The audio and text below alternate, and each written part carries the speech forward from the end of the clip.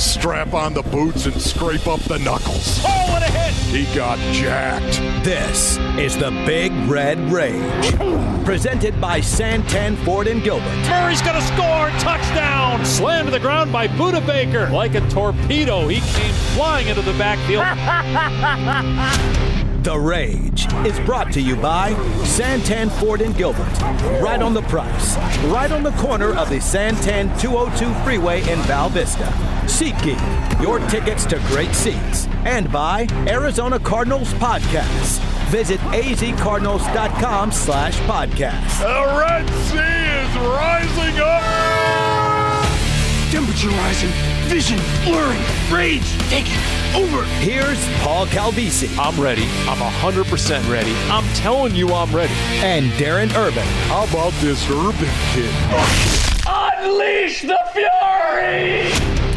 Look, if the 49ers can tweet out, quote, against all odds, when the Niners have literally been favored in every game this season, including the Super Bowl, if every Super Bowl official gets a Super Bowl ring, fact, if the Kansas City mayor can say, quote, she is welcome to stay forever, talking about Taylor Swift and the economic impact to the city itself, right? If the Dallas Cowboys can interview Rex Ryan for their defensive coordinator job, and if a media member can ask Dre Greenlaw this week, would you get a tattoo of Brock Purdy's face if it guaranteed you a win in the Super Bowl?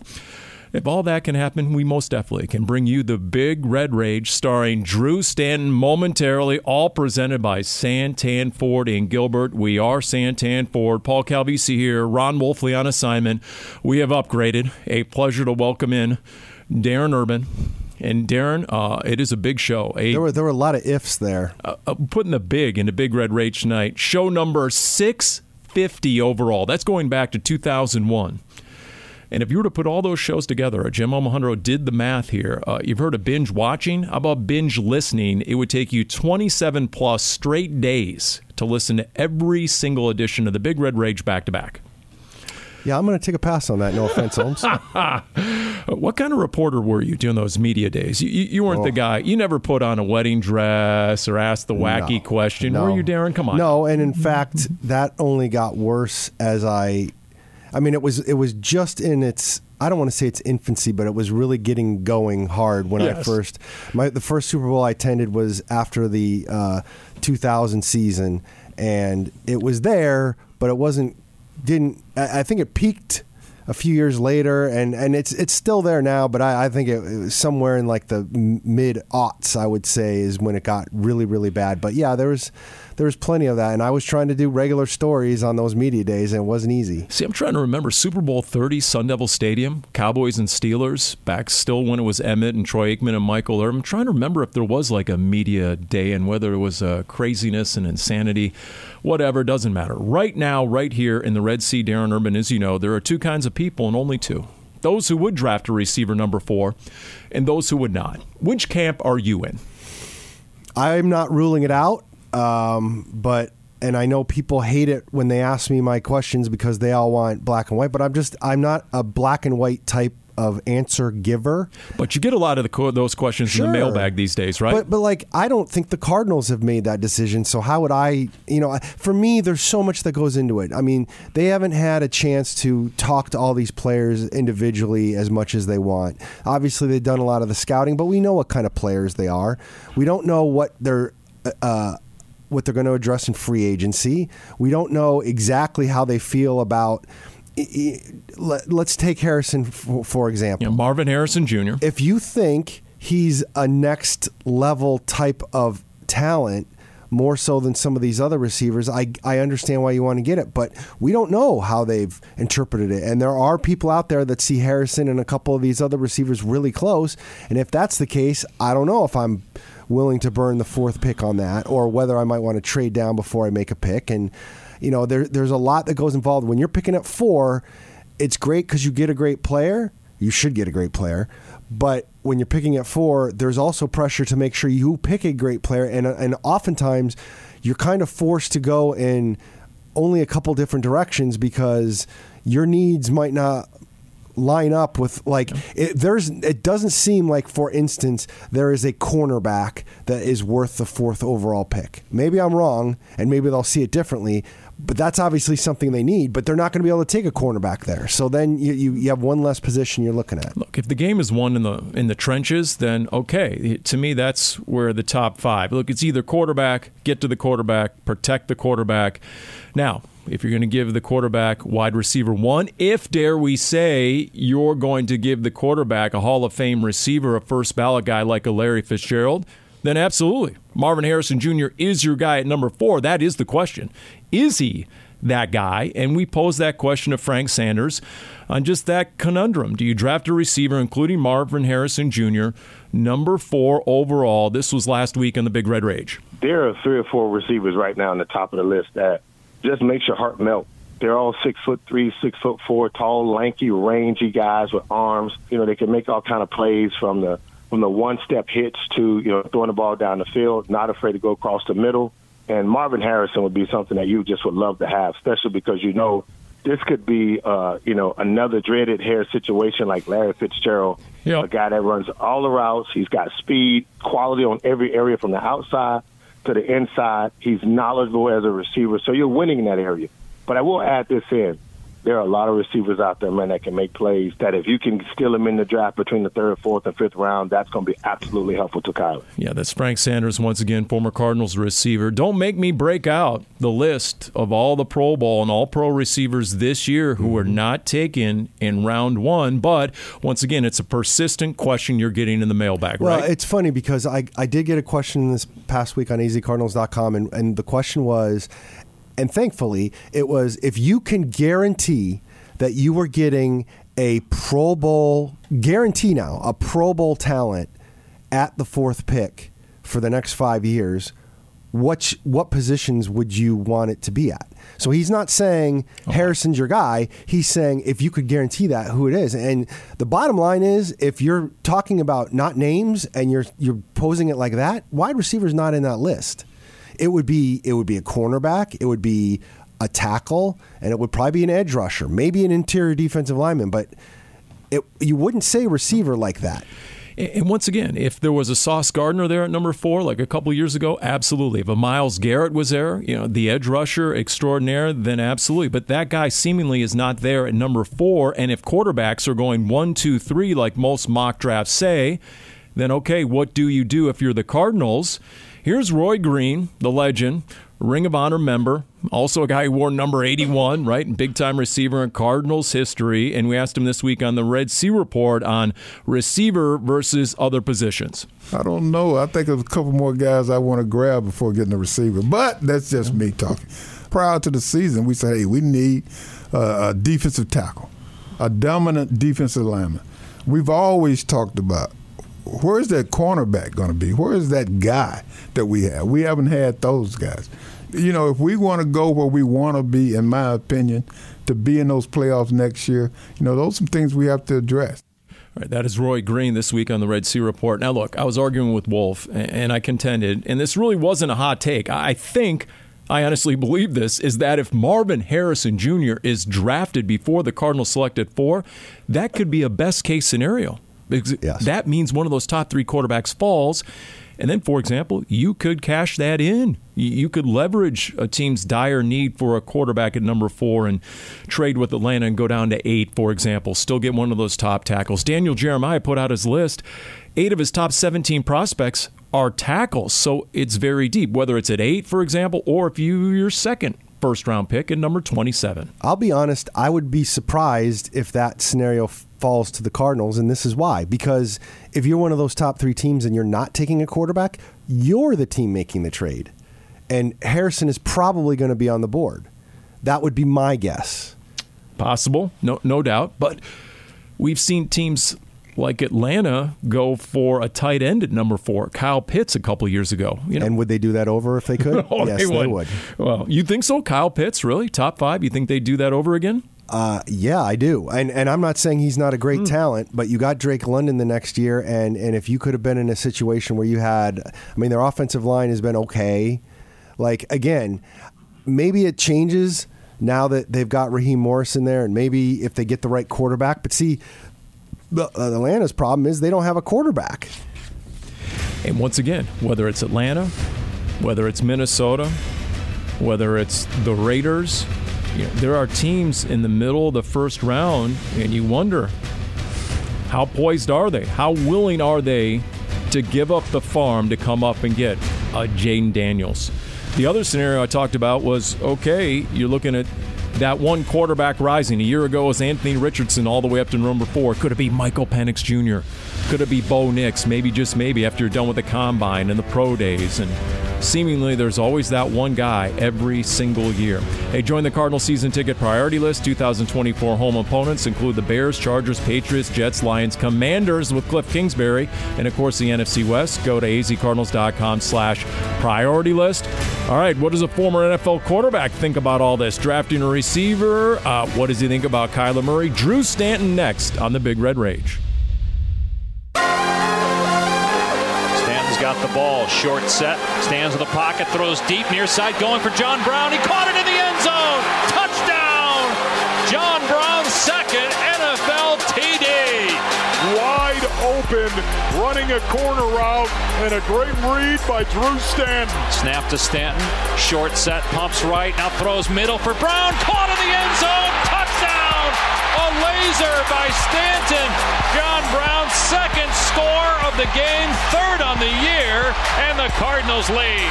And Drew Stanton with another laser beam. There you go, Darren Urban. See, that's another receiver I need to add to my working list over here. Big-time dynamic receivers not drafted on day one, round one. John Brown back in the day as we interrupt the nonstop offseason and post-playing career of a former Cardinals quarterback who, we need to tap into all that NFL knowledge that people need to hear, right? Fans demand Drew Stanton. He is our guest here on the Big Red Rage, presented by Santan Ford in Gilbert. We are Santan Ford. Drew, how you holding up these days? I'm doing great, thanks. I don't know how in demand I really am, but I appreciate the lead-in. I do have to ask this question as I'm listening to we're just hearing these sounders like we hear all these play-by-play sounders. Obviously, we're never going to get a chance to hear one about us.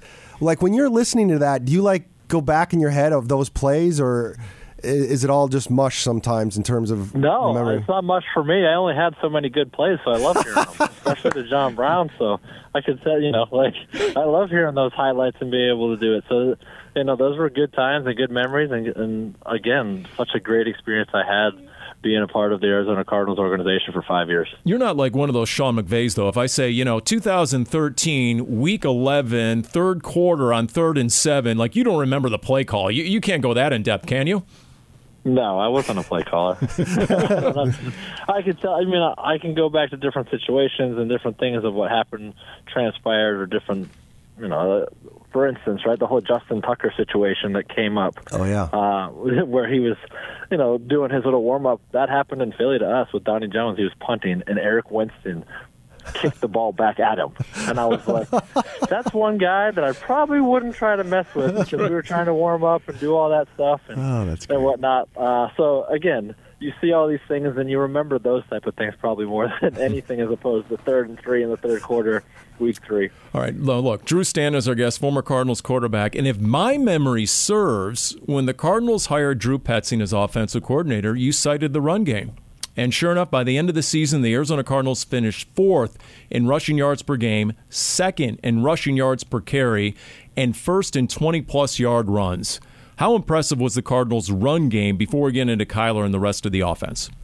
It was very impressive, right? But that's, again, you stick with what you know. And he came from an unbelievable system in Cleveland and understanding, hey, we have to establish the run. Kevin Stefanski tries to protect the football. He utilizes the run to set up play action and then push the ball down the field, much like we saw with Cleveland in the past, and that's their identity. So you stick with what you know, and you find ways to make it work. And it was very impressive because as well noted as everything is in the NFL, the teams that can establish the run and stop the run, those are the teams with the most success year in and year out, week in and week out. And we saw that pick up to the latter part of the season, which is super encouraging because a guy like James Conner that can carry that kind of a load to be able to do it in the run and pass, it keeps defenses off balance. Well, we're just going to say that's a great segue right there, Drew, because I want to then ask if that becomes an identity, and they did it so well, when we start talking about this first pick at 4, and there's so much talk about Marvin Harrison or another receiver, like kind of what is your thought process on that early pick and the talent that might be at the top of the draft and what you think could happen and what should happen? Well, I think when you have a generational talent that comes along like Marvin Harrison, and I know that there's a lot of great wide receivers that are, up for being the first pick off the board for wide receiver position. But I saw the guy play in person. I've seen him and know people that know him extremely well in the pedigree. I mean, you look at if you were going to make a wide receiver on and off the field, just how he carries himself, all of those things. Because when you're investing the top 5 pick in somebody, you can't miss. You cannot miss, or you can't say, man, I didn't understand that. And I look at that, and obviously I'm biased from a quarterback position, but when you have a true number one wide receiver that you can get, I don't think you pass that up. Now, I was wrong because last year I would have taken Will Anderson. Knowing what I know, but at the same time, you get a chance to trade back. You get Paris Johnson Jr. He has a great rookie season, and rightfully so, is you're saying, okay, now we're moving forward with Kyler as our franchise quarterback. We need to be able to protect him, and so you invest in the offensive line. Now what's another way of investing in Kyler Murray is you go out and you get a bona fide superstar to be able to roam outside, and it doesn't matter if he has single coverage or double coverage there where it leads into it with the run game. Those can marry it up, and then you're going to see single high safety where you have the opportunity to get one-on-ones on the outside. It's interesting that you bring up the fact that Marvin is what you would want on the field and off the field, because I feel like a top 5 pick, you said you can't miss. I think that's part of the equation, is because that person inevitably is going to be one of the faces of the franchise. And obviously we saw it with Fitz for so many years where he was an ambassador, not just with what he was doing on the field, but because of how he was off it. I mean, I would think ownership would love that here if when they go through the process, they find that about Harrison or any player, quite frankly. Yeah, I mean, that's the other side of the coin, that you try to get as much information as you can. You see what you see on film. You assess what's on film, but when you're investing the top 5 pick in somebody, you better make sure that you know everything possible about them, because, again, you're looking to be able to strike gold with somebody like Larry Fitzgerald that can become a cornerstone or a pillar that you are sitting there trying to build around. And you just said, okay, we're good. We're set at wide receiver for now on. And everybody's so quarterback crazy, right? You're starting to see all of these people trying to trade up or do different stuff, especially for the quarterback position. So to be sitting at number 4, it's a very good position to be in, because to me, you're looking for somebody that's going to be a 10-year type of guy that you can plug and play and not have to look back. And Marvin Harrison, in my opinion, again, is that kind of a guy. Former Cardinals quarterback Drew Stanton, our guest on the Big Red Rage, presented by Santan Ford in Gilbert. Former Lions quarterback Drew Stanton. The reason I bring that up is if you're telling me Marvin Harrison Jr. is the next Larry Fitzgerald or a first ballot Hall of Famer, absolutely. Run the card up to the podium. I get it. My hesitation is the Lions for many years took a lot of receivers, top 10, and they whiffed. But then they finally hit on a Hall of Famer in Calvin Johnson. It really didn't change their fortunes very much, and you only see a Lions team now competing for the Super Bowl after they address the line of scrimmage. So I guess I'm just wondering if indeed Monty Ossenford is going to go a similar direction to which the Lions just did. Yeah, I mean, look, you look at that offensive line, and you could take the other side of the coin and say, okay, well, if you're the Cincinnati Bengals and you have Jamar Chase, that's great, but your quarterback couldn't finish the season, and you had a chance to draft Penei Sewell. So what are you thinking now, saying, man, I wish I had that Pro Bowl left tackle, and we could have made do with the other wide receivers in the room, because the quarterback can't throw from his back. And that's the thing that you have to assess and say, okay, where does DJ fit in this equation as we move forward? We know we have Paris Johnson Jr. Do we look for, again, we've saw the risk of taking a guard. Jonathan Cooper, I could tell you, was an absolutely amazing prospect coming out. And unfortunately, one injury, because he's so athletic and 10 yards downfield, puts himself in a position where he snaps his leg and is never the same player again. So do you invest that in a guard, a center, too high of a pick? So where are you looking at that you can get difference makers? And again, I think you assess what you see in not only the wide receiver position, but you feel really good about Trey McBride. And so when you can control the outside and the inside part of the field, you're going to be able to just help your quarterback that much more. All right, Trey McBride, what sort of weapon is he? We see all the tight ends who advance so deep in the playoffs. Roy Jetstream Green on the Red Sea Report this week, he said, the elite tight ends are uncoverable because they're too big for a corner or a DB, and they're too fast and skilled for a linebacker. I mean, what do you think the upside and future holds for Trey McBride? I think the upside is tremendous. That's why they felt good, about letting Zach Ertz go, and that's why Steve Keim and that regime wanted to draft him. He was the first tight end off the board. So we shouldn't be surprised with what we're seeing, and I think truly this system fits him better now than Cliff's system. And you see that because he can play in line, he can do different stuff, he can set up stuff off of play action, or you feel good about splitting him out. And again, that's just kind of the trend of the NFL at this point, or has been for the last decade, is finding guys that can put their hand in the dirt, be serviceable blockers, but then be a complete mismatch when it comes to the pass game. Because as you said, how do you match up in personnel? And every team tries to do it differently, and some teams do it better than others, but you're going to have to allocate somebody to him to try to stop him. And if those guys are really good, the Travis Kelce's, the George Kittles of the world, you give them options, you give them multiple ways to go, they're going to beat you and find ways to win. Okay, so we've talked about the running game and the receivers and maybe the offensive line and tight end. So we dial it back to the quarterback where it starts. It felt like there were some bumps, like Jonathan Gannon said there were going to be when he first returned from the ACL, but it did feel like Kyler was trending up in the right direction by the end. It looked like he was getting more and more comfortable under center and running the Petzing offense. And I can understand why they have high hopes for him. What did you see in terms of his 8 games and where he might be going?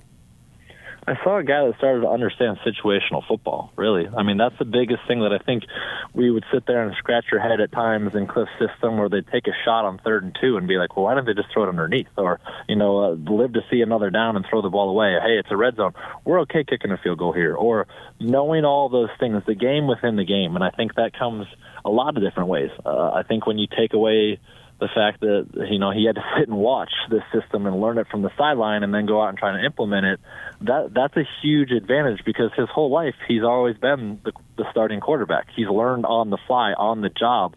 And so being able to kind of peel back those layers and say, hey, this is why we're under center here. This is why we're in this formation expecting this kind of coverage that's setting it up with this. This is why we're shifting and motioning and getting into these different things, and we can marry it up with that. And then the light bulb comes on, and you all of a sudden, yes, he is as good of an athlete as there is at that position in the NFL. But playing quarterback is far more than just being a great athlete. And I know that I can't remember what the stat is. Wolf probably knows it, but however many times when Kyler ran or had rush attempts in a game, they were going to win. And I was like, that doesn't mean anything because there's no longevity in that for quarterbacks in the NFL. You've got to be able to do that, and I think Kyler has the ability to change pace on his throws. He understands how to layer throws in. He understands coverage. He understands all of these things.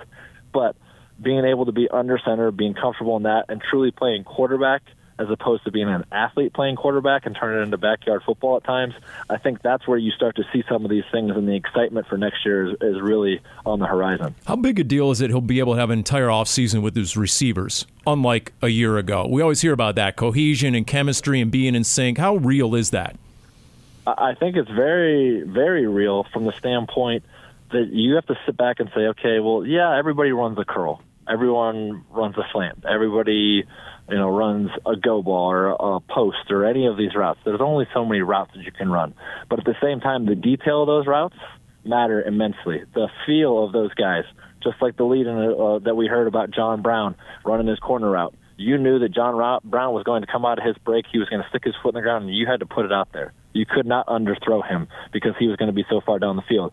Other guys just have a different feel. Michael Floyd, I had to throw the ball a little bit different to him, understand how he was coming out of his break. I just had to get it close to Larry, and he was going to catch it, which made me feel really good. So all of these guys are completely different on how they do stuff. And that's what the offseason really is for, right? You look at the phases and whatnot, and that phase 2 situation, operation of on the field, getting a chance to walk through and talk through and run through routes, that is where you get the opportunity to really get guys. So when you get into a weekly game prep or anything in the regular season, it's like, hey, remember this in training camp, or go back and watch this in training camp. We had this concept in versus this coverage that we're anticipating seeing, so we can get to it, and it becomes second nature. And that's just developed over time. That's through repetitions that you're talking about, Paul. All right, down the stretch we come with Drew Stanton, former Cardinals quarterback, on the Big Red Rage, presented by Santan Ford and Gilbert. I don't know if there's one thing that stands out to you as a key to the Super Bowl 58, but let me ask you about the experience factor at quarterback. Patrick Mahomes is fourth in 5 years. Brock Purdy's in year number 2, obviously never been there and done that. You were around Tom Brady a few years ago, Super Bowl week. Just the whole experience factor at quarterback. How big a difference is that going to be, you think? Well, I think it's big for a few reasons, right? Obviously, they have a schedule set up, and Patrick will just say, this is what we're doing, and everybody follows suit. I saw that firsthand, as you talked about with Tom Brady. But Kyle Shanahan's been in a Super Bowl before. He was leading immensely in a Super Bowl before. So he knows what that preparation looks like from an offensive standpoint, and I'm sure they've had a lot of communication. He's running the ship, and there's nothing wrong with that. This first time around for Brock Purdy, it's okay for him to be comfortable and say, you know what, I'm not going to pretend that I don't know what I don't know. And that takes maturity. That takes somebody that's very comfortable with who they are. And as much criticism as he's gotten all year, he's very comfortable with who he is, and he understands the skill set that he has around him. He understands all of these things and one of these things. But my biggest piece of advice to him would just be, you know what? Once you kick that ball off, it's just football. You can't win the game in the first half, as the Detroit Lions know. You've got to go out and play 4 quarters. Drew, we really enjoyed it. Some great insight. We're also going to get more of your clips going. We're just going to listen to Drew Stanton highlights all afternoon. Just spin it, yeah. Get all 8 of them out. Hash has a couple ones. I've heard some other ones, too, when I was with the Lions about old Wolf. So, all of them are good. Hey, and all those parents, right? You're coaching their kids. Tell their parents to appreciate the fact they have a longtime NFL quarterback as their kid's head coach. There you go. Capiche? All right. Appreciate it, Drew. Thank you. All right. There you go. Thanks, man. Yep. Drew Stanton, former Cardinals quarterback, our guest on the Big Red Rage. I tell you what, we'll come back. We'll talk about Cardinals free agency, needs, wants, what's feasible and doable, all coming up next in the Big Red Rage, presented by Santan Ford and Gilbert. Kaiser White just set the tempo for everybody out on this field right now between the white lines. What are you going to do about it? A message has been sent. What is that message, David? That message is, we will fight you. And Kaiser White's a thumper. He has been all over the field, and he is a physical guy as well. Kaiser White, boy, turned on the jets to get to the quarterback. Yeah, Kaiser White can run. Flying in there at the end is Kaiser White. The culture of physicality is what this is about. He's a very physical player, and one of the reasons why the Cardinals wanted to bring him over when Jonathan Gannon got the job. What a big play by Kaiser White. Kaiser White getting off an awful lot of blocks right now and making tackles. Hit and sacked by Kaiser White. Kaiser White, manhunter, track and bag, Kaiser White. Yeah, Passion Wolf. That was just from week 1 and 2. When you got it, you know it. And the Cardinals knew right away, you know what? Kaiser White is a legit Mike linebacker. Not just the plays he made, but his ability to get the play called, to make the checks, get everyone in the right position for a defense to play fast, play with some nasty. I mean, it was early in that season opener at Washington. He started a fight on the sideline with that physical hit. I mean, so right away, no doubt, he did make a statement, and we'll see if the Cardinals are going to do something similar once free agency begins. It is the Big Red Rage presented by Santan Ford and Gilbert. We are Santan Ford, Darren Urban, and for Ron Wolfley. And really, Kaiser White would be the big name, would be the big signing from a year ago. How much bigger do you think it gets this year in free agency with some $42 million or so available under the cap? Now that Monty Osborne, Jonathan Gannon know what they have a better understanding of what they need in free agency. I think there's a chance there could be a splash signing or two. I don't know if Monty's the type of guy that's going to top the market with the splashiest signing. And I'm very curious to see who is available at the positions they so desperately need, especially on defense, defensive line, edge rusher, cornerback, if any of those things are there, especially when we sit here and we just earlier in the show, we're talking about the draft, Paul, and what might be available at 4. And I think you need to keep that in mind. Okay, if you're thinking to yourself, that cornerback may or may not be there at 4, it could be there at 27. Tackles are deep. Like, I think there's some positions you might want to look at in free agency to try and get to bolster those early because you're not 100% sure you're going to be able to get a blue chipper in the draft.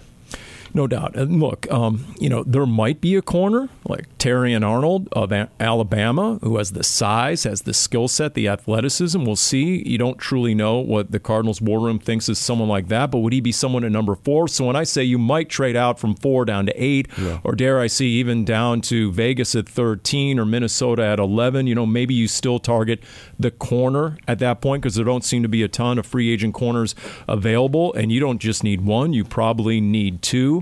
In terms of defensive linemen, though, there are some names. For example, Chris Jones, according to all reports, will be playing his last game as a Kansas City Chief. Remember, they had the whole contract stalemate that caused him to miss the first game. And then you have other guys who are tracking towards free agency, Pro Bowlers, like Baltimore's Justin Madubuike, Jonathan Greenard of Houston, Danielle Hunter of Minnesota, Christian Wilkins, a lot of speculation out of Miami, what exactly they're going to do there. Chase Young, who really needs to rebound after the NFC Championship game. He appears to be hitting the open market. So to me, if there's big money on a big name, I'm guessing it'll come at defensive line just because there seems to be more supply than maybe demand this year. I would agree, and I think those are some fascinating names. I mean, I think you want to be smart.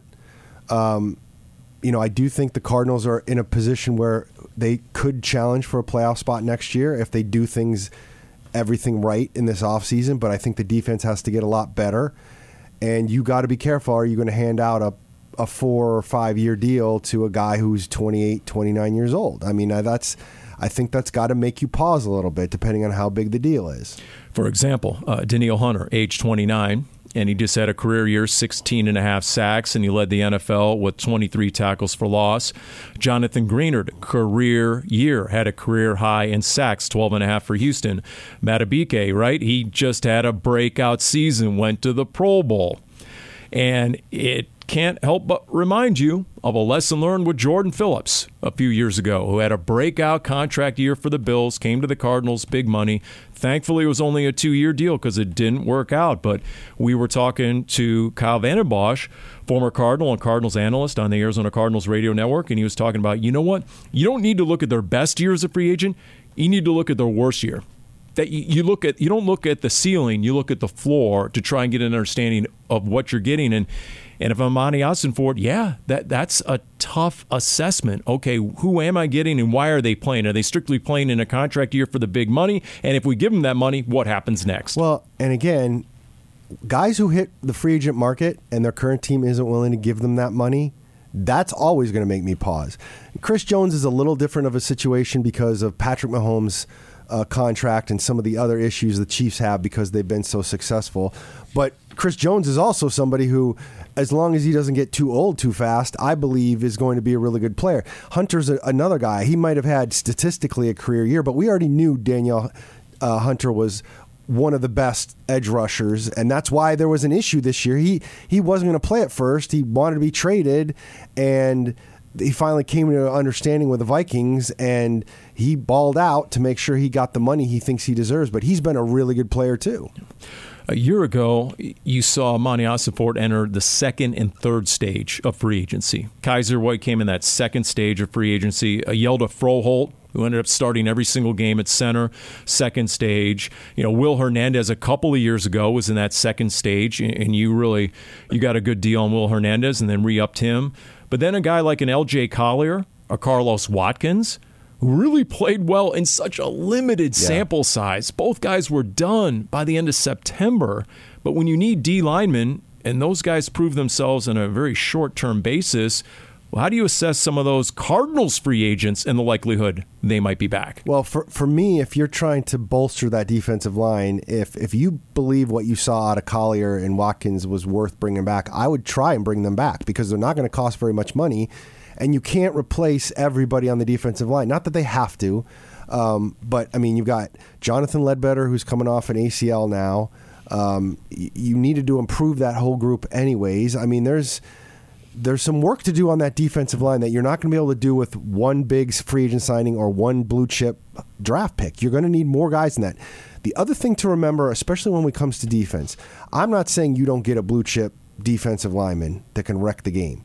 But again, when you're talking about spending a super high pick on somebody or spending a lot of money in free agency especially, you're going to be rotating out the linebackers. You're going to be rotating out the edge guys. You're going to be rotating out the defensive line. Now, I'm not saying a really good guy isn't going to get more snaps than maybe they did this year, but if that's Nick Rollis' philosophy that you're going to rotate these guys all the time, how much are you going to give them if you're only going to play them 60% of the snaps? Cardinals played Chicago late in the season, and I think once you saw Montez Sweating, what he did for that Bears defense, you understood the value of a number one pass rusher. Yeah. That guy off the edge. They gave up a high second-round pick, and they paid him big money. But he really set the defense. Agreed. Once upon a time, Chandler Jones did the same thing for the Cardinals. Once you give an offensive coordinator that guy he has to game plan for, and then it's amazing how much opens up for everyone else, and it just sets your defense. As for offense, as vexing as it was Hollywood Brown this past season, how many deep shot touchdowns they missed to Hollywood Brown, by my count, at least 4. The fact his stats were suppressed and he ended the year being injured, do you think that helps the Cardinals maybe trying to re-sign him? If nothing else, maybe on a 1-year prove-it deal. We hear a lot of talk about that. How realistic do you think that is? Well, I mean, I don't know what's going through Hollywood's mind, and I don't know what the market might look like. I will say this. If you're the Cardinals and you want to draft a blue chip wide receiver, if you're Hollywood Brown, do you want to do your prove it deal in a place where Michael Wilson's up and coming and they just drafted a blue chip receiver? How much are you going to be able to prove it? And Trey McBride's getting 10 targets a game? So I think all of that could play into a factor. But again, Hollywood Brown's got to make that decision long before the draft. That's true. And he has that relationship with Kyler Murray, so we'll see. Hey, a reminder, you can listen to your favorite Cardinals podcast at home or on the go. Search Arizona Cardinals Podcast on your preferred podcast provider or visit azcardinals.com/podcast. All right, you heard what Drew Stanton had to say earlier about the Super Bowl. We'll get into that next, the Niners and the Chiefs. And if you're the 49ers, be very afraid of when Patrick Mahomes is deemed an underdog. That is next. It is the Big Red Rage, presented by Santan Ford in Gilbert. Kittle has got it, and the 49ers are going to the Super Bowl. Bet on red. Viva Las Vegas! Come on. Christian McCaffrey's going to his first Super Bowl. Brock Purdy's going to his first Super Bowl. The 49ers have won this crazy championship game, and they are going to the Super Bowl. This game is over, and you can doubt the Chiefs. You can dislike the Chiefs. You can disrespect the Chiefs. You're going to have to deal with the Chiefs being the AFC champions for the 4th time in 5 seasons. The Chiefs have the Lamar Hunt Trophy, and they're taking it to Vegas for Super Bowl 58. How about it? Mitch Holtis, Chiefs Radio, preceded by Greg Papa, Tim Ryan, Niners Radio, the final calls in the championship game setting up Super Bowl 58, a rematch from 4 years ago. And Darren, I hate to inform the 49ers, but Patrick Mahomes, all-time as an underdog, is 9-3. And he has said this week, and I'm quoting, "It's kind of lit a fire under some guys, including myself."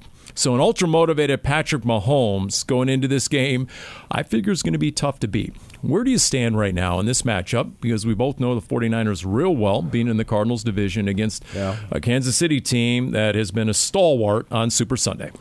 I mean, I think ultimately I do like the Chiefs because of Patrick Mahomes. And I that's not necessarily dissing Brock Purdy, but it's really, really hard after this march through the postseason that the Chiefs have had to think he's not going to figure out another way. And if the 49ers defense was as strong as it may have been in a couple of their other Super Bowl appearances, maybe, but the 49ers defense seems like it can be had at times, and I think that helps the Chiefs. And I think the Chiefs defense is pretty good. Now, they've got some injuries. That'll be interesting to see how the Kansas City and Steve Spagnuolo deal with. But, I mean, the the Chiefs remind me, and obviously the Cardinals didn't win in 2008, but the Chiefs remind me a lot of the Cardinals in 2008 in terms of like by the end of the season, you were wondering how far they were going to go in the playoffs. A little different situation, I get it, but ultimately, not only did they do really well and get to the Super Bowl, but they very well could have won it.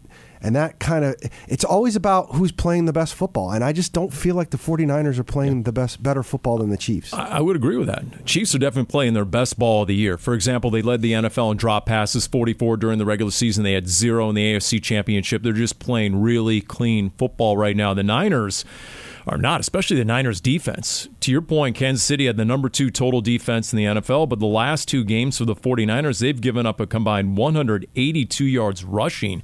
Actually, that was just in the NFC Championship, and they obviously gave up a lot of rushing yards against Green Bay. So between a hard-charging Isaiah Pacheco, who runs as hard as anyone in the league pound for pound, and what Travis Kelce has been doing. Forget all the Taylor Swift stuff for a minute. He's been unstoppable, and against Baltimore, 11 catches on 11 targets for a touchdown and over 100 yards receiving. What did the Niners do to try and check and neutralize Travis Kelce? Well, I mean, that's a great question, and I'm not really sure how that is going to go. And don't get me wrong, the 49ers have a very good team.